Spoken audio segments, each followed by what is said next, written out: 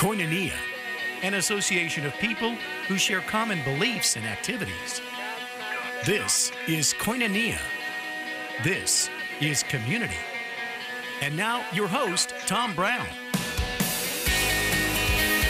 Yeah, on Faith Talk 1360 KPXQ. I'm Rick Skeens, filling in for Tom Brown today. And today, we're going to talk about the Great Commission, what it is, what it looks like, and how to prepare for it. A lot of times in Scripture, we see a prescription for what to do, but we also see ways to prepare for the prescription, and it's through practice.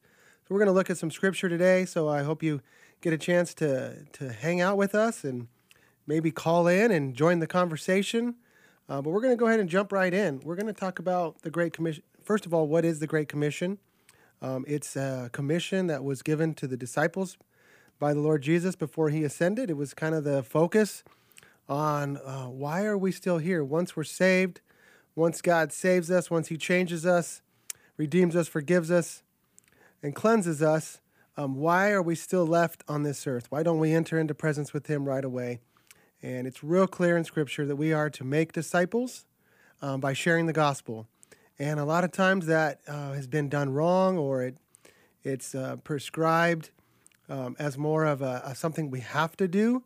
I'd like to really challenge that thought and look at it as something that is a privilege that we get to do. And I think once we wrap our minds around the difference between something that we have to do and something that we get to do, I think that really changes our motivation. It changes our heart and really frees us up to be led by the Spirit and to let God move through us and see the boldness manifest itself in the ways that Scripture says that it's going to.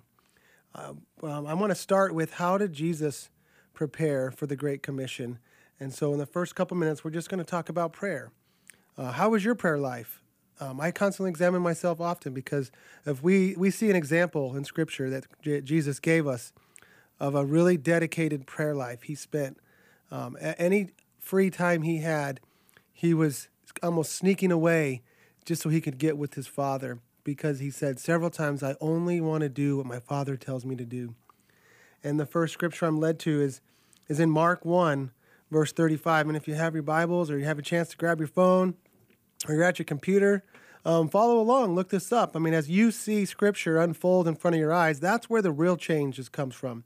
Not through just words that I share with you guys, or even truth that I share, but once you see it, and once you understand the source and the purpose and the meaning behind what we're talking about, that's where life change comes in, because that's really what the Lord is about. He's about life change. He's not about giving you do's and don'ts and giving you a list of things to accomplish, but it's the journey along the way that he wants to be with us as we follow him, as we make disciples, as we go. So prayer life is the first way to connect with the Lord on a level that is personal and intimate. And if it doesn't start there, then it's going to be in our own strength, and we're going to burn out. And I know many times in my life I've tried to be faithful to the Great Commission. I've tried to make disciples. I've tried to do ministry in my own strength, or without being prayed up properly. So in Mark 1:35, we see Jesus right in the beginning of his ministry. I mean, he's ramping up. There's people coming from all around the city wanting to see Jesus. Miracles are happening. And so there's a ton of ministry at need here. And it says that he, rising early in the morning, Jesus, while it was still dark, he departed. He left all the disciples, and he went out to a desolate place, and there he prayed. What's interesting about that is that Simon and the disciples were running around looking for him. There was need. There was people in houses full of ministry opportunities, but without his prayer life, without his connection to the source and being connected to the vine, we have to remember that we're nothing. We are nothing in and of ourselves, that if we're not connected to the vine, there's not going to be any fruit that's going to last. So I wanted to encourage us with that the first thing we do is that we make sure we're prayed up. So let's take a break, and we're going to finish this conversation. And I want to thank you for listening to KPXQ 1360.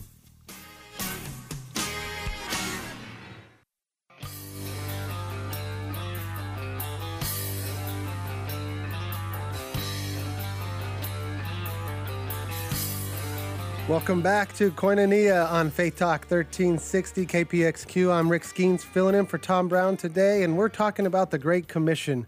What is it? How do we prepare for it? What does it look like? And so I want to open up the phones as well also today. If anybody has any questions they'd like to ask or any comments, or what I'd really love is any examples of what does the Great Commission look like in your life? How has the Lord opened opportunities for you to share the gospel to people in your life? Not necessarily, something that you formally went to and went out, but just in the everyday life with people you're around all the time. What does it look like when you're intentional to make disciples? And so I'd like to give you the phone number. It's 602-274-1360. It's 602-274-1360. You can call in, join the conversation. I'd love to hear how you have had a chance to share the gospel with somebody lately, and show it and tell us, how did you prepare for that? Why weren't you scared? What helped you be more bold? Because those are things that we need to be practicing and get better at. And that's what we're going to look at. How did Jesus do it? And then what would that look like in our life? Because it is the Great Commission. It is what the Lord asked us to do. And here's the hard part. I want you to grab a seat, hold on to something. I'm going to say something that might not be too exciting to hear, but we need to hear it, is that if we're not sharing the gospel, or if we're not looking for opportunities to share the gospel, we are disobedient. It's a command. It is what the Lord wants of us. It pleases our Father to make disciples by sharing the gospel. And if we're not looking for opportunities to share the gospel, then we're being disobedient. We're distracted. We're quenching the Spirit, or we're just flat out in sin. So we need to examine ourselves and figure out, what is it? Why don't I feel like sharing the gospel? Why don't I even think about it? Why am I not practicing? Why am I not preparing? Why am I not praying about it? That's where it starts. We see Jesus praying to be faithful to his Father. We see Jesus praying for his disciples and saying, Lord, I gave them the truth. Let them share the truth with others. We see Jesus setting aside time to pray for his mission so he would stay on mission. And then he asks us to go out and make disciples and preach the gospel to all nations, to all people that we come in contact with. So why don't we do that? That's a great question to ask. We need to examine ourselves. We need to really to dissect our motivation. It has to be motivated by a love for the Lord. And that might be the reason why we don't do it, is we might not appreciate our salvation enough, or we might love things in the world more than we love the Lord. And those are very dangerous places to be. So we need to take this serious. That's why I want to talk about this for the next couple of segments. And if you have any questions, or you have concerns that you want to find out, why don't you share the gospel? What would help you? Feel free to call in. We'd love to encourage you with Scripture. We're going to take everything straight to the Word, because I'm sure everybody's heard of how to share the gospel, why to share the gospel, where to share the gospel. But I want to look at some Scripture, because the Scripture was what needs to motivate us. Like, why do you share the gospel the way you do? Why do you build relationships with people the way you build them? Why do you make disciples the way you do it? I want it to come from Scripture. So we see, first of all, that Jesus was preparing for the commission by praying. He spent time with his Father, and he taught his disciples to do the same thing. And so we're looking at Acts. Right after Jesus ascended, he gave the Great Commission. We're going to see how the disciples prepared for the Great Commission, because right now we're just looking at how to prepare for it. Then we're going to look at how to practice. So we have the Great Commission that we need to prepare for, and then we need to practice. And then we're going to see the Lord do his work through us. He doesn't need us to do this, but he gives us the privilege of being a part of his work, of growing his church and finding his lost sheep and feeding them. That's what Jesus says, that if you love me, you will feed my sheep. You'll feed them the gospel. We'll feed them the truth. That's what sets them free. So we see Jesus praying in Mark 1:35 as he began his ministry. There's tons of need. There's many of opportunities to help people, but first he took time to set aside to go pray in Mark 1:35. And then in Acts 4:29, we see the disciples, same thing. People are being saved by the thousands. Miracles are happening. They get a chance to share the gospel. And they stop and they pray in Acts 4:29. It says, Father, look upon the threats of the people and grant to your servants, grant to us the power to continue to speak your word with all boldness while you stretch out your hand and you do the signs and you do the work, give us the boldness to be faithful, to continue to speak. That's a prayer that they prayed often, all throughout Scripture. When's the last time we've prayed a prayer like that? When's the last time you've prayed for boldness to continue to speak when it's not comfortable? We also see in Colossians 4, 3 through 6. If you have a Bible, please turn there. Even if you have to open up the phone app, this is so powerful if you see it for yourselves. Don't just believe me. Don't just listen to me. I want you to see this, that the Great Commission starts with prayer and preparing our hearts. And once God has our hearts, he's going to open our mouth. You can't help it. In Colossians 4, Paul is writing to the Colossians church, and he is encouraging them to pray. Pray for him and his ministry. Pray for him to open his mouth. He says in verse 3, pray for us that God may open a door for the word. So you see how God has to open the doors for us to share? But when's the last time you prayed for God to open a door for you to share? Because I'm sure they're there all over the place. We're just not seeing them.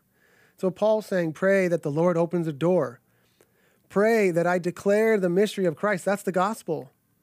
That Jesus satisfied the wrath that we deserve, so by grace you can be saved through faith. It's not of works so that no one can boast. It's a free gift through repentance. So he's praying for boldness to declare that. And then he says in verse 4, pray that I make it clear. Don't dance around. Don't subtly interject something subtly about Jesus. Just make it gospel clear, right? We're sinners in front of a holy God. That unless we have a Savior, unless our sins are forgiven, unless the wrath of God is satisfied, we're in trouble. But there's good news. So let's make it clear. And in verse 4, he continues on, make it clear how I ought to speak. So again, we're praying that we open our mouths, not just with our lives. We have to obviously live the gospel out. That is essential. You can never separate living the gospel and sharing the gospel. But have you prayed like Paul is asking us to pray, that you will speak clearly the gospel to those as the Lord opens the door? And in verse 5, he says, walk in wisdom toward outsiders. When you're around them, be careful, right? We don't want to be of the world, but we need to be with them so they can hear the gospel, not so that we can just become their friends. It says, I want to pray that we make the best use of the time. I make the most of every opportunity, the New American Standard says. So do you pray for that? Do you pray, Lord, I want to make the most of every opportunity today I have with a non-believer. I want your boldness to speak the gospel as you open the door. This is how Paul's praying. This is how the disciples were praying in Acts 4 for boldness when they just got stoned. They just got thrown in prison, and then they got escaped by a miracle, and they prayed for boldness, and they went right back into the same city, and they preached more. Why do they do that? Because they're prayed up. They're filled with the Spirit. God's given them the boldness that he says will come when the Holy Spirit comes upon us in Acts 1:8. And then in verse 6, he says, let your speech always be gracious. So be full of grace. Be gentle. Be nice about it, but be faithful to the Scriptures. Be bold.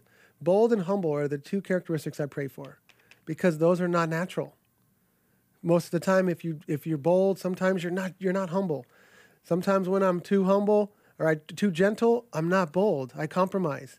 So those are great compliments for characteristics to pray for manifestations of the Spirit, to be bold but yet humble and gentle.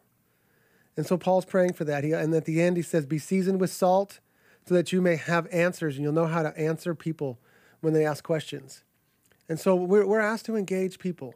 So let's be prayed up. Let's take this serious. I mean, I help a lot of my friends as I'm training and coaching friends into being more confident with the gospel.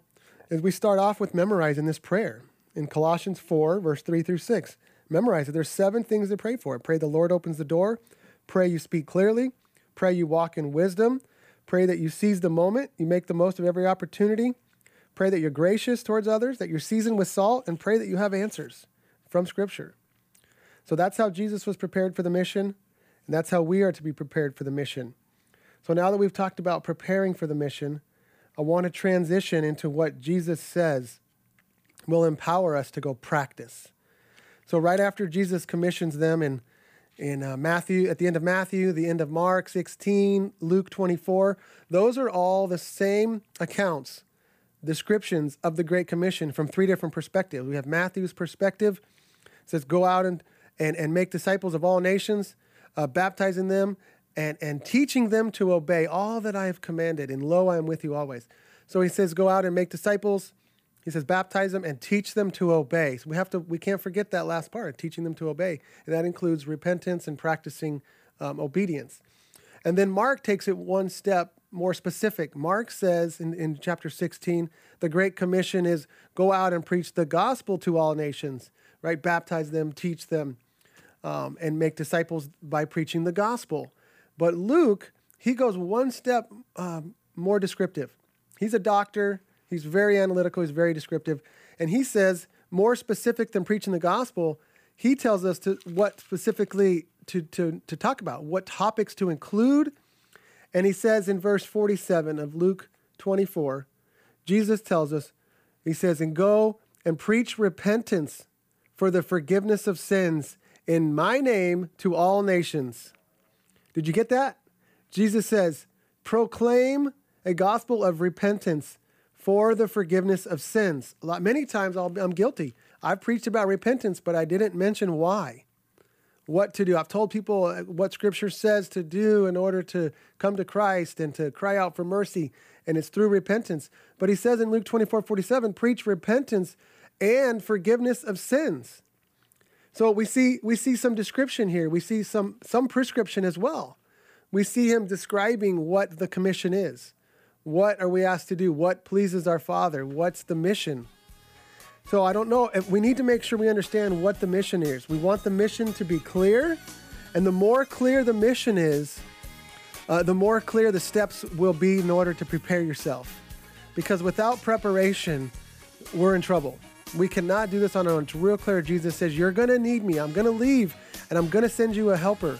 You're going to need this helper because the mission is so huge. The labors are needed because the harvest is so plentiful. So let's make sure that we understand truly what is the Great Commission, and then we'll start to practice what Scripture says to practice.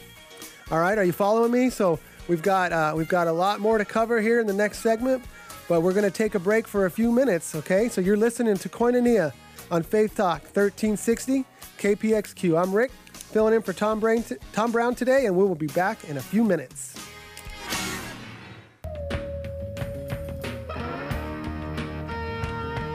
Welcome back to Koinonia on Faith Talk 1360.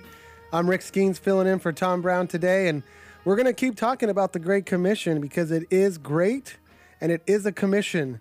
We need to put those two together. A commission is something that we are privileged and entrusted to do. It's a command. It's a privilege. It's a promise. And that's what I want to focus on again is when the motivation for obedience, when we see it as a promise. When Jesus says, come follow me, I will make you a fisherman. We miss that a lot. It's a promise. He's not saying you have to start fishing for men.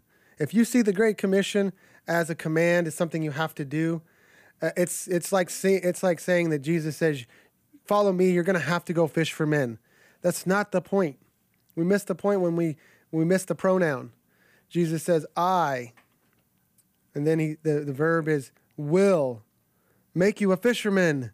That's exciting. It's something that God does.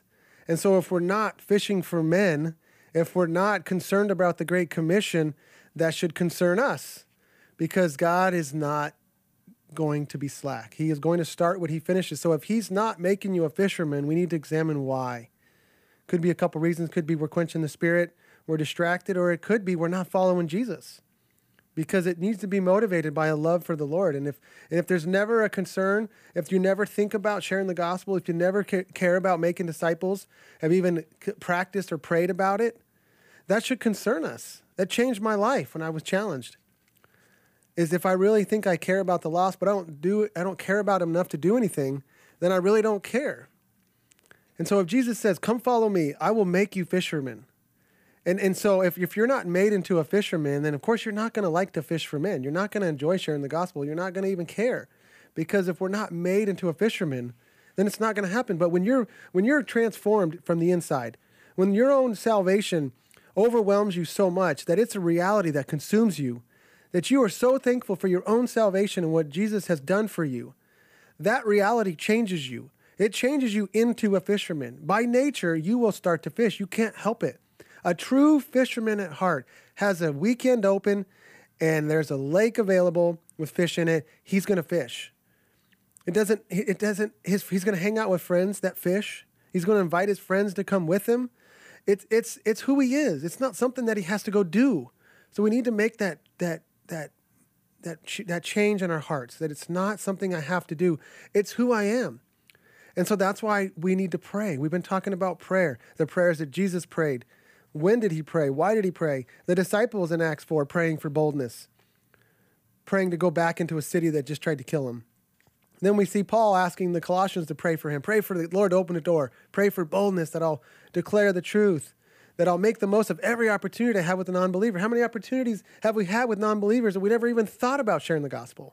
That's where the sin is. We don't have to share the gospel, but it needs to be the bent of our heart. It needs to be the focus of our life.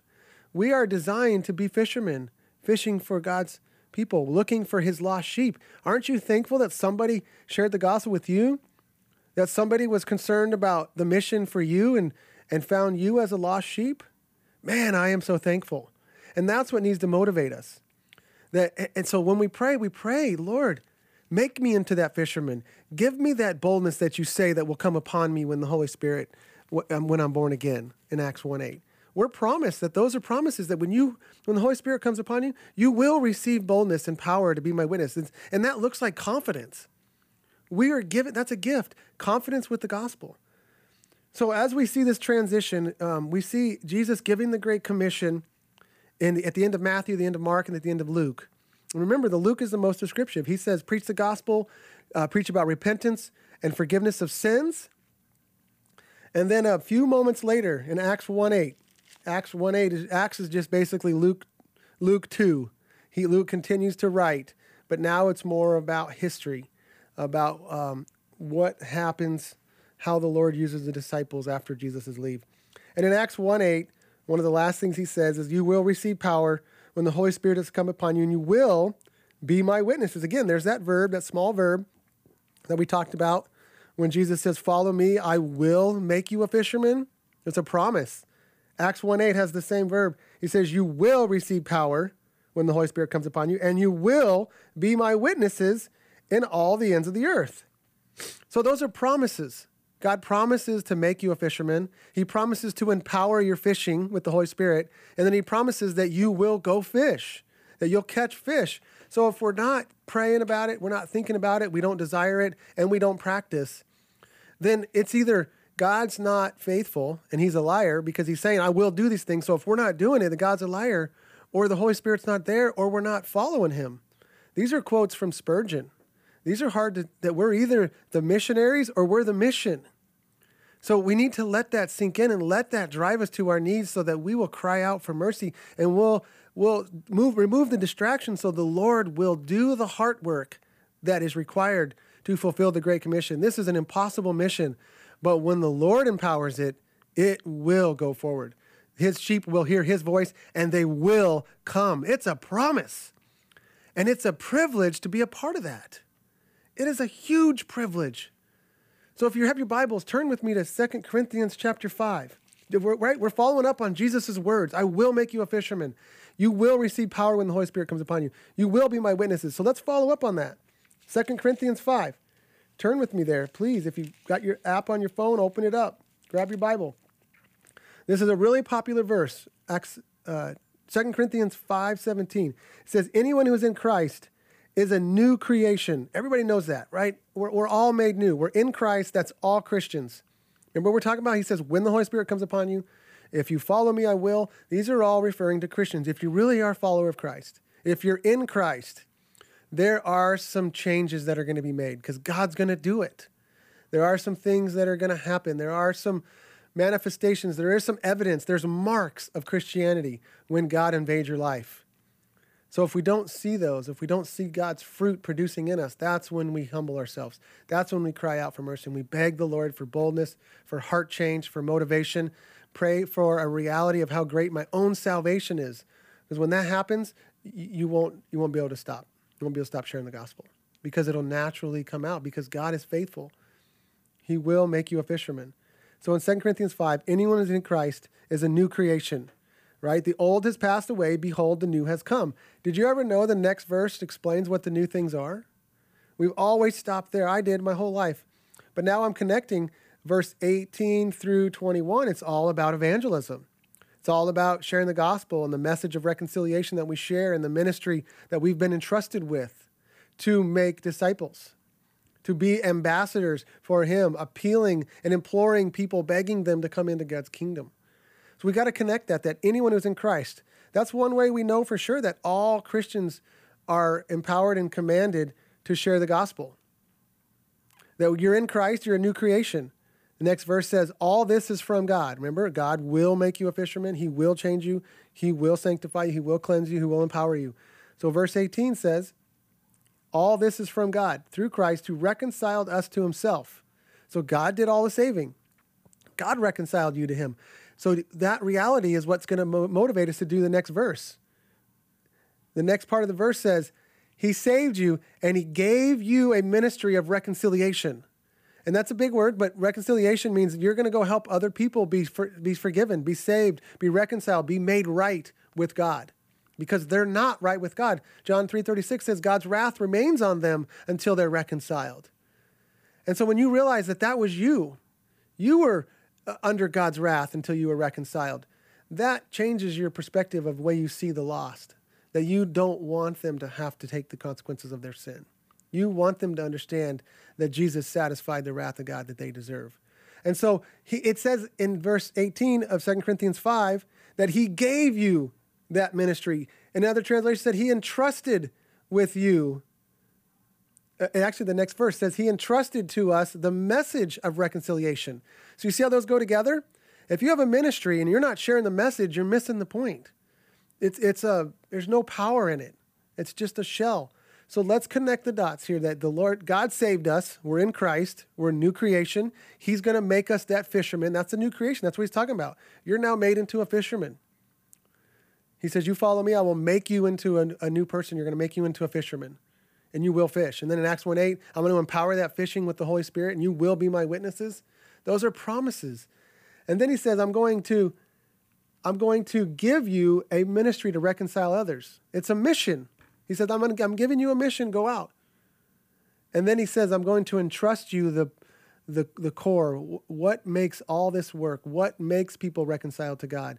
What makes them become ambassadors? How did God save us? And it's through the gospel.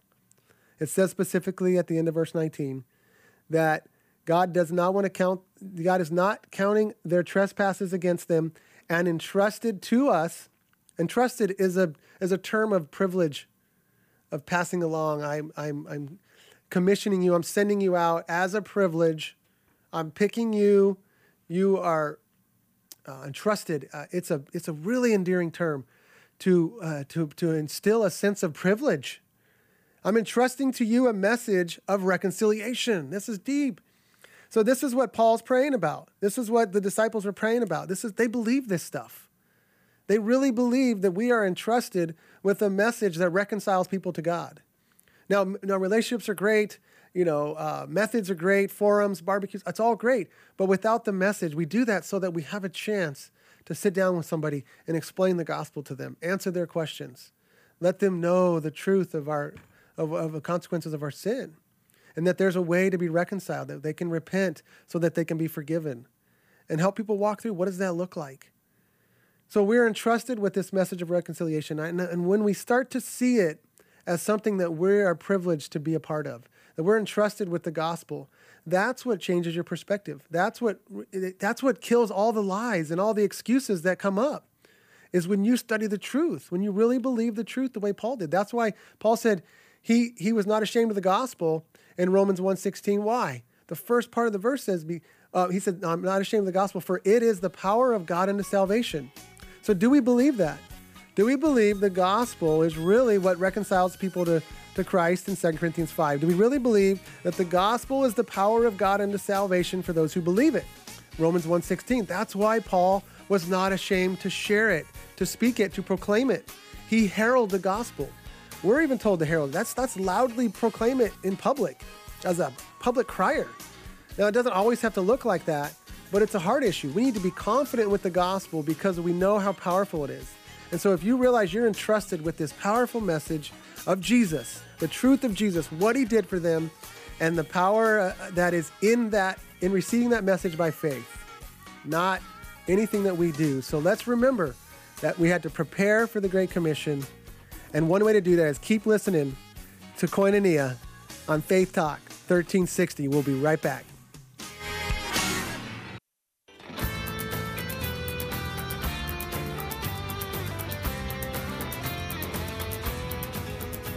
Welcome back to Koinonia on Faith Talk 1360 KPXQ. I'm Rick Skeens. We're filling in for Tom Brown today, and today we're talking about the Great Commission.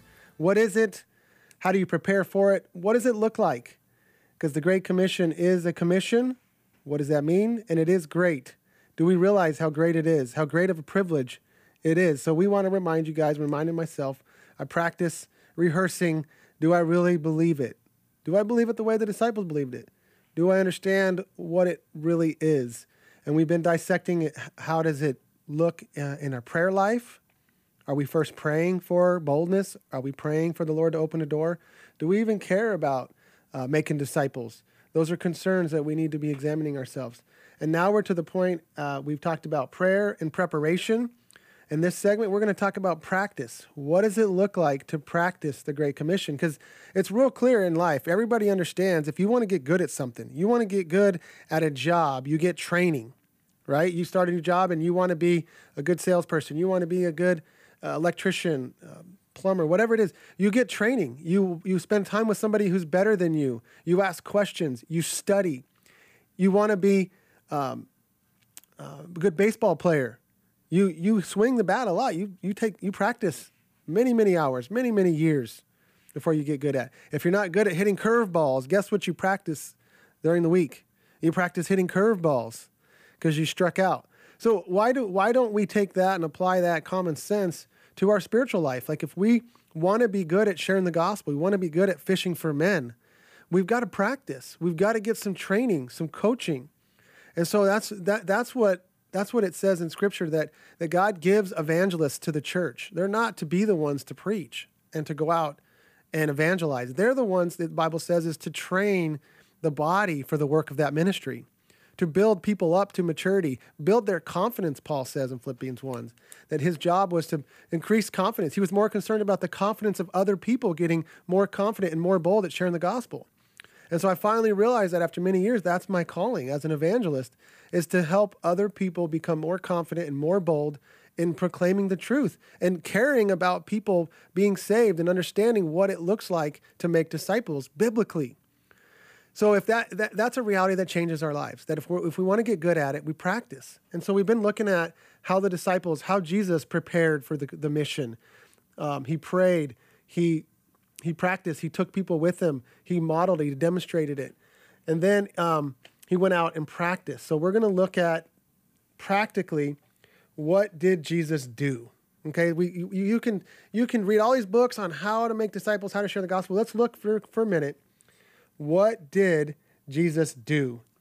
And one of the things that we get at the very beginning of Jesus' ministry in Mark 1, and then also in John 17, right at the end of his ministry, he has no more public appearances until he's on the cross. We see him saying the same thing of why he came out. I mean, it took me years. I finally caught and put the two together. But in Mark 1:35 and 1:38, he says that he must go to the next town and preach the gospel, for that is why I came out. So at the very beginning of the ministry, Mark 1, it says Jesus began his ministry and he began preaching and making disciples. And then he was asked to stay in one town. This was right when he prayed. He went up on the mountain. The disciples were looking for him. And he came back and they said, Jesus, there's plenty of people waiting for you at this house. There's a great ministry opportunity. And he prayed all night and the Lord told him to go to the next town and preach because there's more in that town. He says, this is quote, verse Mark 1:38. Let us go on to the next towns, that I may preach there also, for that is why I came out. So there's a little bit of an insight of the focus of Jesus. So sometimes we always get concentrated on one of the ways he makes disciples, one of the ways that he applies some truth. But let's look at motivation. What's the bigger focus? What's he focused on? Because the Lord's going to direct us on how to make disciples, on who to share the gospel with, and what it sounds like. But we need to have that as a priority. Are our priorities the same as Christ? Because when our priorities get in line, right, the details will work themselves out naturally. That's God's job. But we need to submit ourselves and remove distractions and remove idols in our life that are not biblical, that are distracting us from keeping the mission a priority in our life, and then watch the Lord do the work. And so Jesus tells us here in Mark 1:38 that his focus, one of his priorities, is to go out and share the gospel to the next town. Yeah, there's plenty of opportunity in this town. There is. But he was led by the Spirit. His Father told him, go to the next town, because he says, that is why I came out, is to spread the news of the gospel everywhere. And then at the end of his life, we see Jesus standing before his disciples in private, and he's praying for them in John 17. And this caught my attention. He says, Father, I have glorified you on earth, having accomplished the work you gave me to do. So he's summarizing his whole 3 years of ministry. So in Mark 1:8 was the beginning, or Mark 1:38, he began his ministry by preaching and sharing the gospel and declaring truth. He says that's what he's coming to do. And then in John 17, he's finished his public ministry, and he's praying to the Father in front of the disciples, and he's saying, Father, I have accomplished all that you've gave me to do. It's kind of confusing because he really hasn't gone to the cross. So really, his priority was to make disciples and share the gospel. And in order for them to be united with him and for the gospel to be completed, right, the cross had to happen. So it was still required. It was still the purpose. Without his resurrection, it's all in vain. But for our good, we had to hear about that. So anyway, in John 17, he's praying, I have glorified you in your presence, that I have accomplished the work you gave me to do. So Jesus' priority was to make disciples. And then we go to verse 6, he says, I've manifested your name to the people you gave me out of the world. This is key. When you realize that there are people in your life that are God's children, that are his people, that they're his sheep, and when they hear his voice through you sharing the gospel, they're going to come. We have that excuse that we think, oh, nobody wants to hear it. But if you read scripture and you really believe it, God has his people that need to hear the truth, and we just have to be the messengers. So Jesus is saying, I was faithful. I manifested your truth. I shared the gospel. I gave them the words you gave to me, he says. And in verse 8 of John 17, he says, for I have given them the words that you gave me, and they have received them and have come to know in truth that I came from you, and that they have believed that you have sent me. I'm praying for them. I'm not praying for the world, but for those you have given me, for they are yours. That's theology, guys, that changes, that erases all excuses. That all the lies go away when you believe that theology. That God has his people, and all he wants you to do is reach out and to look for open doors that he's opening, and be bold and share the gospel, because that's what people need to be saved, right? They don't need relationships. That doesn't save people. It helps, and it might happen, but the main priority of Jesus here is to go out and share the gospel. And he says in John 17, I have completed it. And now that he's arrested in John 18, he's standing before Pilate, and he tells Pilate, for this purpose I was born, and for this purpose I have come into the world. So this is the third time now we see Jesus, big picture, what was the main priority that he was to accomplish while he was walking on this earth, to demonstrate to us. He says, I have come to this world to bear witness to the truth. Again, that's consistent with everything he says. I'm going out to preach the gospel. That's truth. The truth is what sets people free. He says, I have given them your truth and your word, and they have kept it. In John 17, and now in John 18, he's telling Pilate the same thing. I was born and brought to this earth for this purpose, that I bear witness to the truth, and everyone who is of the truth listens to my voice. Do we believe that? If we believe that, then we can't help but get it out, and we're going to see who is paying attention, who's listening, just like Paul did in Acts when he went witnessing to a bunch of women next to a river. And the Bible says that God caused Lydia to pay attention to Paul. So Paul's intent and spiritual antennas are up. He notices this lady's paying attention. This lady's being drawn in by the gospel. So he then builds a relationship with that lady. And she ends up helping him start the church and funding his entire ministry. But he was bold up front. He wasn't subtle. So we can't let our excuses, and our feelings drive our mission. Let Scripture do it. Jesus is saying, I was focused on the mission. I shared truth. That was the reason I came out. Now, he commissions us to do the same thing. He says, share the gospel to all nations. Go out and talk about repentance for the forgiveness of sins. So if we see that Jesus really was focused on sharing the gospel, all throughout Scripture, he tells the Pharisees, hey, I did all my teachings out in public. And some people said, you filled our streets with this doctrine, with these teachings. So these guys, the disciples and Jesus, were out in the streets, we're out in public, we're talking to people, meeting with groups, answering their questions, talking about spiritual things.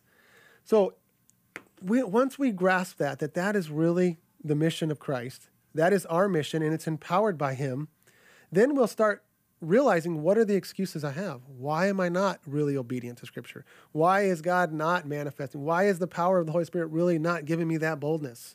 What am I afraid of? And once we start dissecting what the lies are, and we stop believing the lies, and we start understanding the truth, that's what changes us on the inside. Then we'll go out and we'll engage the lost, because we really are relying on the power of the gospel. 1 Corinthians 1:17 says that Paul said, I did not come to baptize, but to preach the gospel. So his priority was in line with Christ. And Paul says to imitate him. So let's make sharing the gospel, making disciples our priority today. Start today. Pray about it, prepare for it, and then go practice. And I'm available. I'm available to coach, to train, to model. If you want to get better at sharing the gospel, submit yourself to a coach for training. It is just something that we should be focused on getting better at.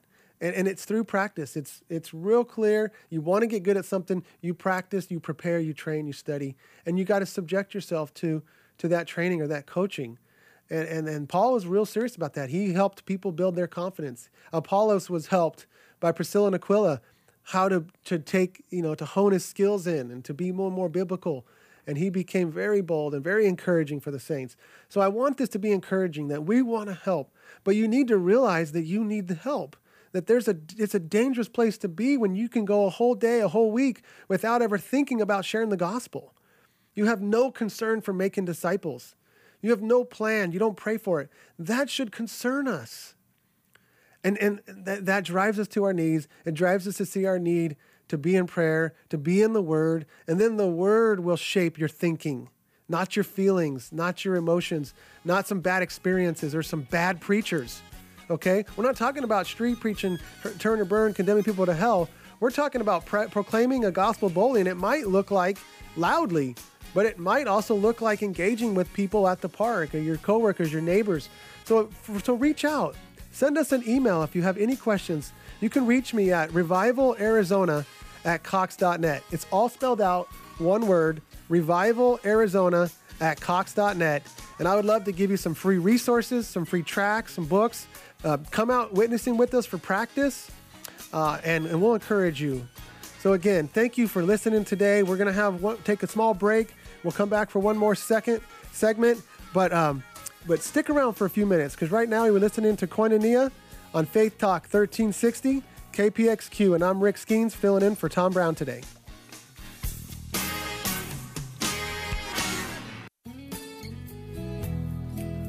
Welcome back to Koinonia on Faith Talk 1360 KPXQ. I'm Rick Skeens, been filling in for Tom Brown today, and we've been talking about the Great Commission last hour, and I just want to thank you for hanging in there, and I want to encourage you guys that the Great Commission is great. It is a commission, so let's take it serious. Let's be concerned if we're not good at it. Let's subject ourselves to those God puts in our life and our church and the leadership to seek out help. Let's practice. That's the best way to get better. We see Jesus taking his disciples out with him, watching him first. And then in Luke 9, he sends them out 2 by 2 to go practice. They come back, they debrief. And then eventually he empowers them with the Spirit and he sends them out to the entire world. So the Great Commission, what is it? Luke 24:47. This is Luke's account of him quoting Jesus on what Jesus says the Great Commission is. He says in Luke 24:47, he says that repentance and forgiveness of sins should be proclaimed in his name to all nations, beginning in Jerusalem, and you are witnesses to these things. And he tells them that stay in the city, wait until you are clothed with power from on high. And that's what happens in Acts. That's what he's talking about in Acts 1:8 as well, and that's what happens at Pentecost. He's saying, wait, you're going to need the Holy Spirit. He tells them in Acts 1:8 that when the Holy Spirit comes upon you, you will receive power and you will be my witnesses. So let's take this serious, that the priority of Christ was to make disciples. He says, my priority is to preach the gospel. My priority is to declare truth to my people, and they will come. So let's believe that. Let's believe that this Great Commission says, go preach about repentance for the forgiveness of sins, because in Acts 2:38, Acts 3:19, Acts 5:31, Acts 10:42, Acts 11:18, Acts 13:38. These are all examples of where we see the apostles preaching exactly what Jesus says to preach. Preach repentance for the forgiveness of sins. So all throughout Acts, that's why we see it, is because it was prescribed.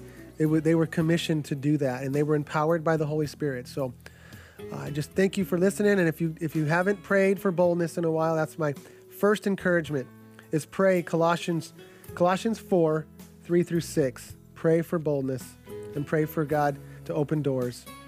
Again, thank you for listening to Koinonia on Faith Talk 1360 KPXQ.